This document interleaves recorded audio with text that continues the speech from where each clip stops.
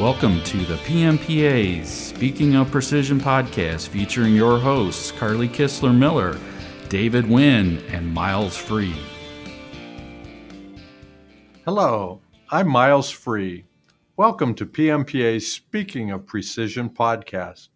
Carly Kistler-Miller and David Wynn have joined me today, and we are going to discuss automation as the amplification of human potential.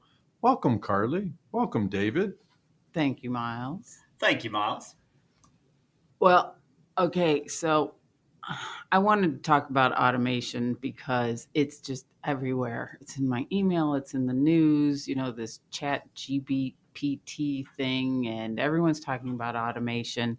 And I thought, we talk about automation in our industry a lot. And the second I said the word automation, David about jumped out of his seat. And actually, what did you say? Well, I said automation is the amplification of people's talent.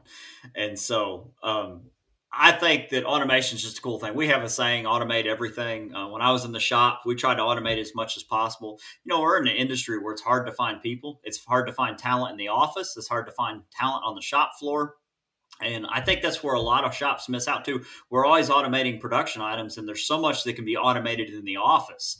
And, we did things like automating. We had one button to turn off all the lights, the fans, and set back the thermostats.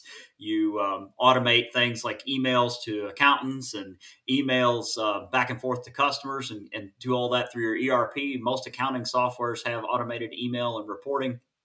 And there's a lot of cool things you can do with that.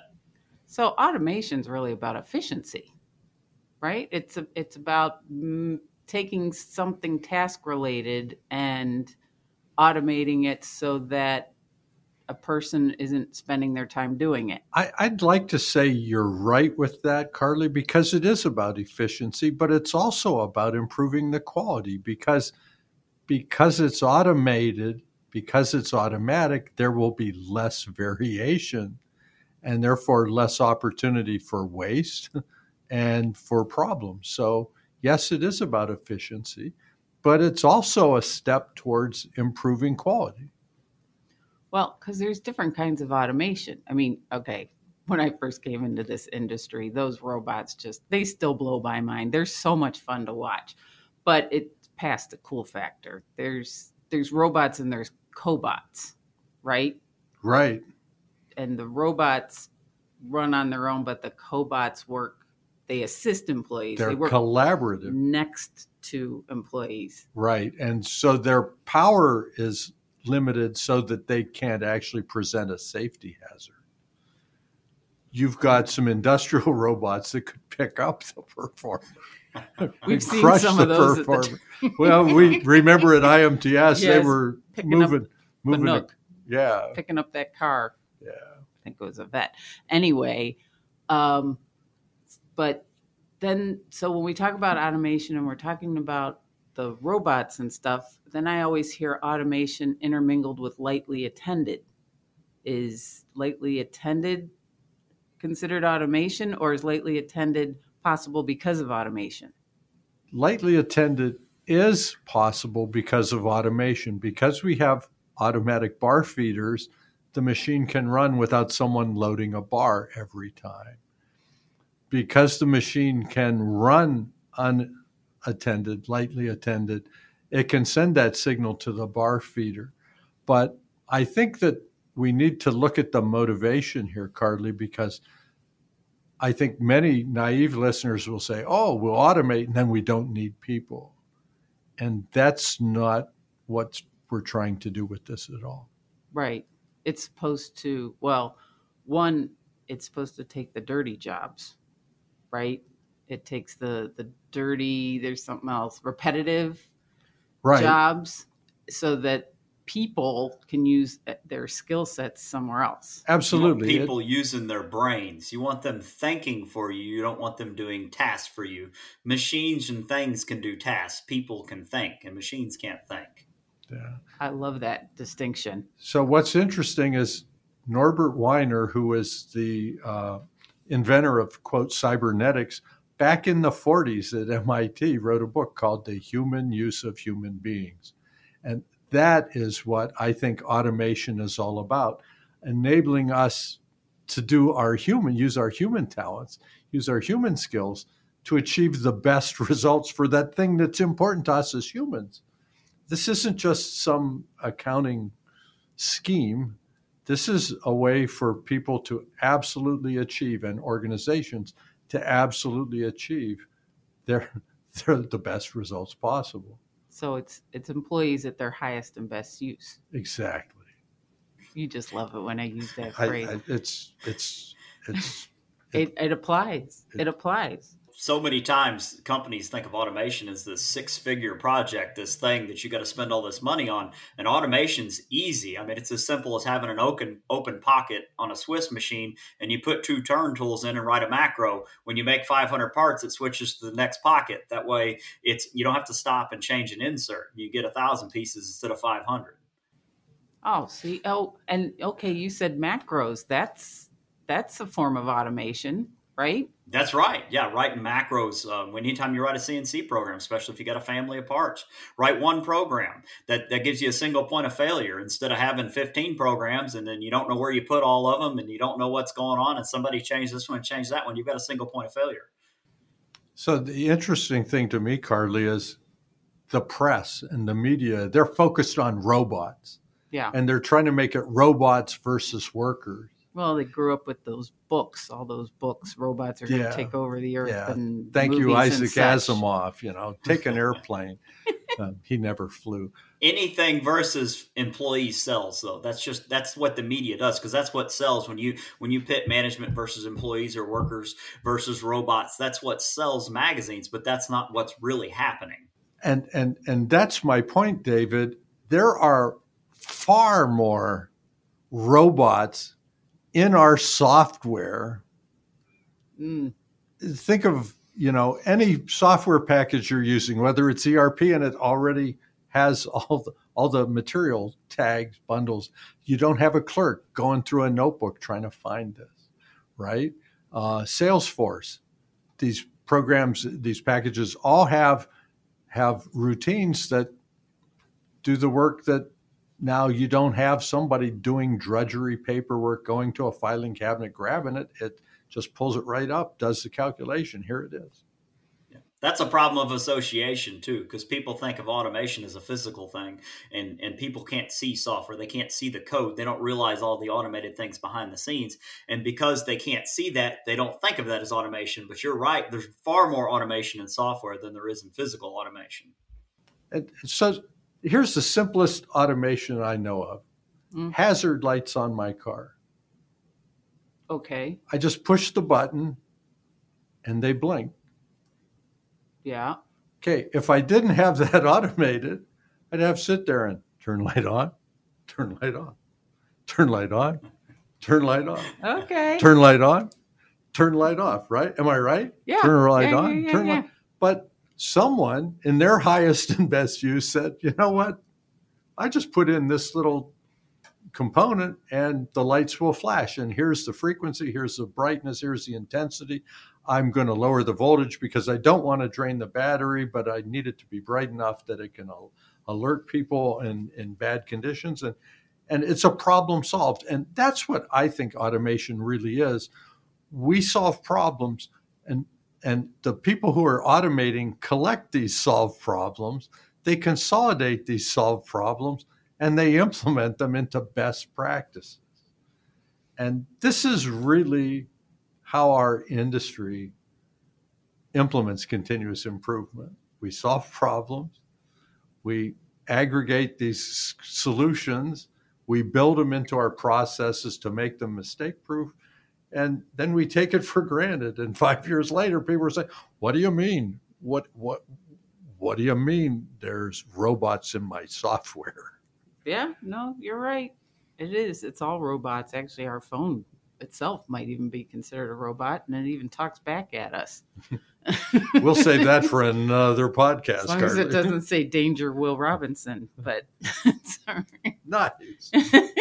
And what's cool is people, our industry has been automating for probably over 100 years. But you look at, light manufactured bar feeds in the 20s and 30s, and we had automated bar feeds. We had automated part loading machines, vibratory bowl feeders, and all that stuff. We've been automating for a long time, and it's just become more in the forefront now, and it's expanding to other industries. But our industry automation's been part of the heart and soul of it forever. Actually, it's been 100 years. We found a logo. We're going to post it on social media. 2023 is 100 years of automated precision machining. There you go. That's Ta-da! cool. See? Didn't even go. think about that. That's true. Also hot in the news along with automation is this artificial intelligence, this AI. Yes. Is that what's running some of this automation, or is that, I know, David, you know a bit about this. Some of it's run by what they call AI. I don't believe that there's a true AI. It's all done with algorithms and yes, no questions. And I guess if you boil it down, maybe that's how our brains work too. But it's computers that are taking data and they're analyzing the data and they're making assumptions on the data automatically rather than having human input. And there are a lot of systems. Vision systems are using something that they call AI, where they're taking data in and then using that for output to pick and place parts and things like that. And our machine tools are using automation.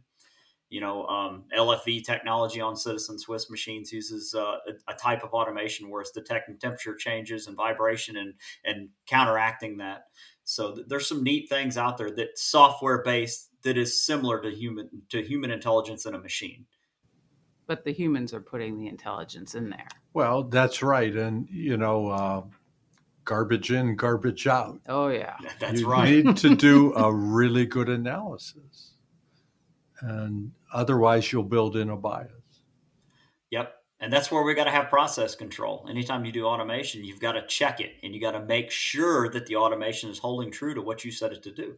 And then anytime you automate any process, you have to plan, do, check, act. You do it, you check it, you make sure it's doing what it's supposed to. If it's not, you change it, you act, you change those things. And so you got to go through that cycle. And that's a continuous cycle, because you set a goal in the beginning, you're going to hold X tolerance and you're going to get X many parts. Well, then once you achieve that, it's like, okay, wait a minute, I can double that. I can get half the tolerance and double the number of parts. And you keep going further and further. And that's all a part of continuous improvement. Dr. Deming sends his regards, David.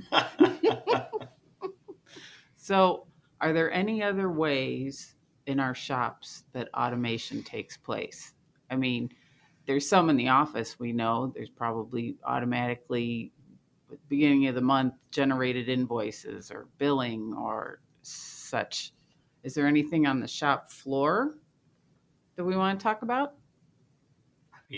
I guess it's one of those topics we could go on for hours, but we have vision inspection systems, things like the Oasis, the Keyence machines, where used to it would take several hours to check a part with 30 dimensions on a final audit checklist, and I can drop it on a table and it gives me a report on 6 parts in just a few seconds. We've got all sorts of part washing equipment out there now that is totally automated, that will take a part from nasty, dirty to degreasing it, washing it in an aqueous solution and taking it through the drying process. And you have good finished goods coming out the other side. And it's really, and that's like your 6-figure projects. But like I said, automation starts everywhere. It's as simple as figuring out, how do you automate the light switch when you leave that the guys hit one button? It's automate those thermostats. Your guys shouldn't have to worry about turning the heat up and turning it down. And, tool changing, all these things. It's simple projects that you can start small for just a couple $100, buy an Arduino board and learn to program and do some neat stuff. And Carly, it's interesting. You're asking about where's automation. So when you set us up to do our final cut every Friday. Yeah. What do? You ask me to hold up a sheet of white paper and you do a white balance. Yeah. You don't put in 15C, 25Y, and 89M. And I used to have to. In the filter pack, do you? You just hit the button and it goes white. That's true. I'm not holding up a gray card, right? I'm not holding up an 18% gray card for you for exposure. It's automation. These robots are built in software. And so anytime you're using a pen or a pencil, that's an opportunity for automation. Because if you're using a keyboard, if you're using software, the chances are The automation has been built in with code. That's a great point. That's right. So what I'm hearing is don't listen to the media necessarily. Automation is not a bad thing. I mean, it's everywhere. We're already using it. You just need to reframe your thinking, recognizing the automation and using it so that your employees can be used at their highest and best use. We're not replacing people. We're helping our employees. As David said, in just a minute, he can do 6 inspections with 30 different dimensions. Or we could have that employee spend 3 hours trying to do that same thing. Automation enhances human potential. And it makes humans more valuable because when you learn to automate and they learn to use the automation, they become more skilled labor. And so automation brings more value to the shop and more value to the humans using the automation. That wraps up today's podcast on automation, amplification of human potential. Thank you for joining us. Please rate, review, and subscribe to our podcast so you don't miss one.